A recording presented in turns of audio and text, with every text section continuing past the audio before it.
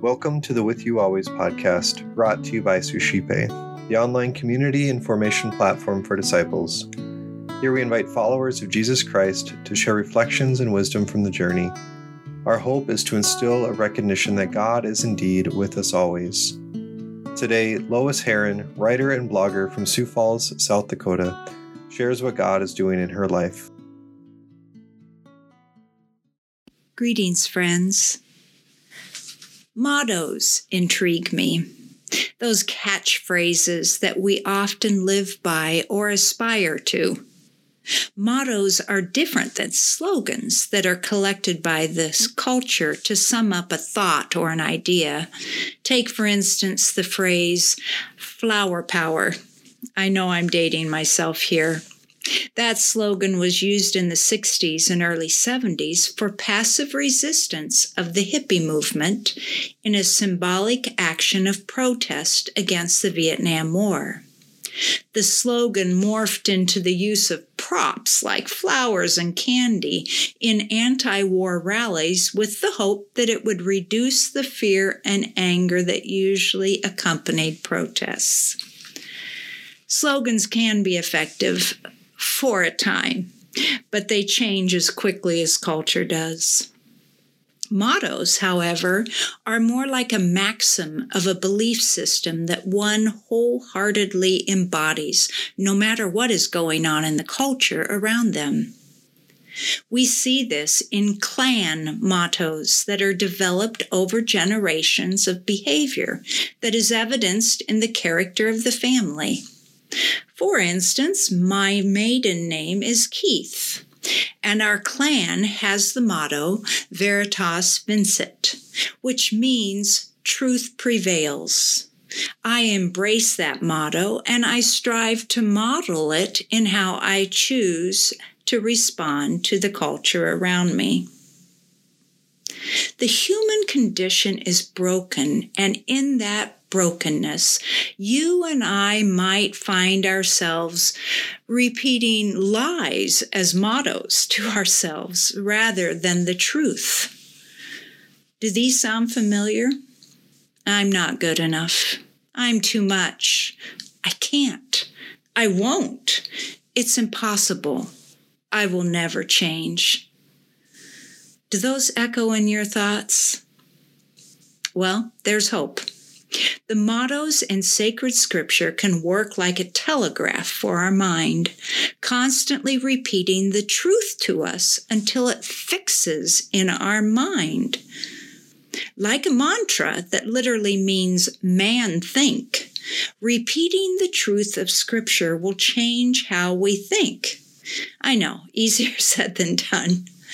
Here is where our daily Mass readings come to our aid. The sacred scripture is suffused with mottos, so to say, for us to live by no matter the time in history. And for this reason, our worship of God in the Mass has remained from the beginning of the Church anchored in the consistent reading through the scriptures in a 3-year cycle. Repetition. In effect, our very identity is formed in the Mass. The practice of what we hear in worship begins when we depart from the parish. How's that going for you? Does it carry with you as you go? The established pattern of the responsorial psalm in the Mass is an effective way for us to practice our faith and live into this identity as God's beloved child in our daily lives. You're no doubt familiar with many of the Psalms because we read, chant, or sing them as we respond to the cantor with the antiphonal sentence after each verse. In effect, we are repeating a motto as a reminder of who we are and who God is. These can encapsulate the Word of God, which is written as a rule of life for us, to be embraced and to inform our thinking, transforming our very nature to reveal our identity as a child of God. This type of repetition is a form of meditation as well, and we can repeat the antiphonal response as prayers throughout our daily life.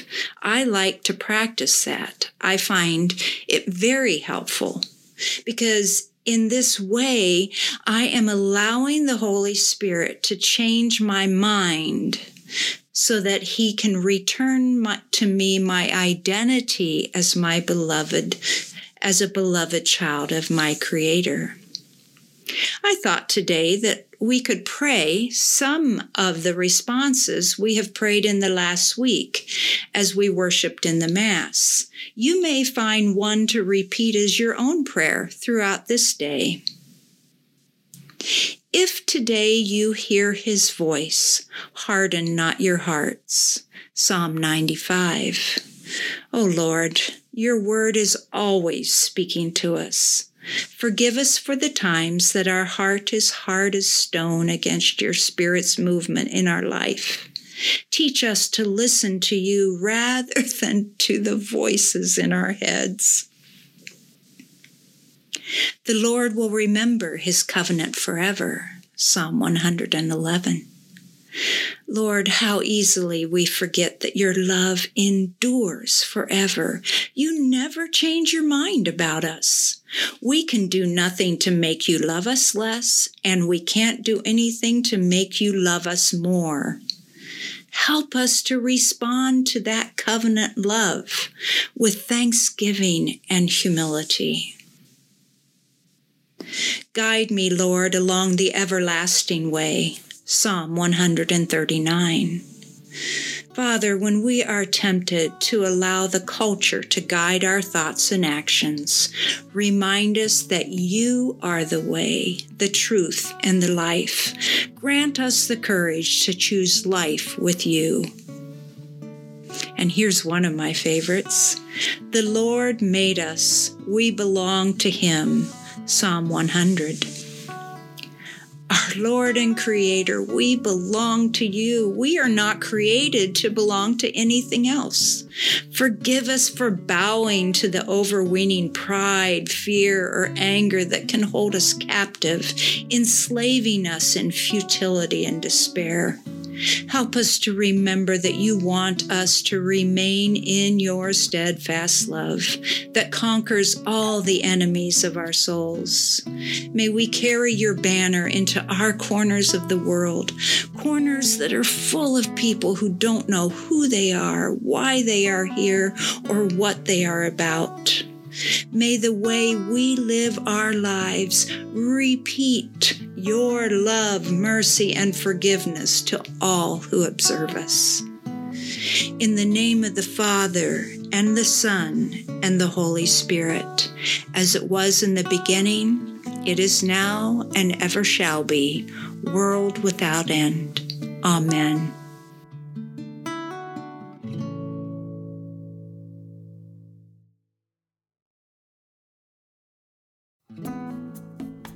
Hi everyone, my name is Eric Gallagher, the founder of Suscipe, the online community and formation platform for disciples.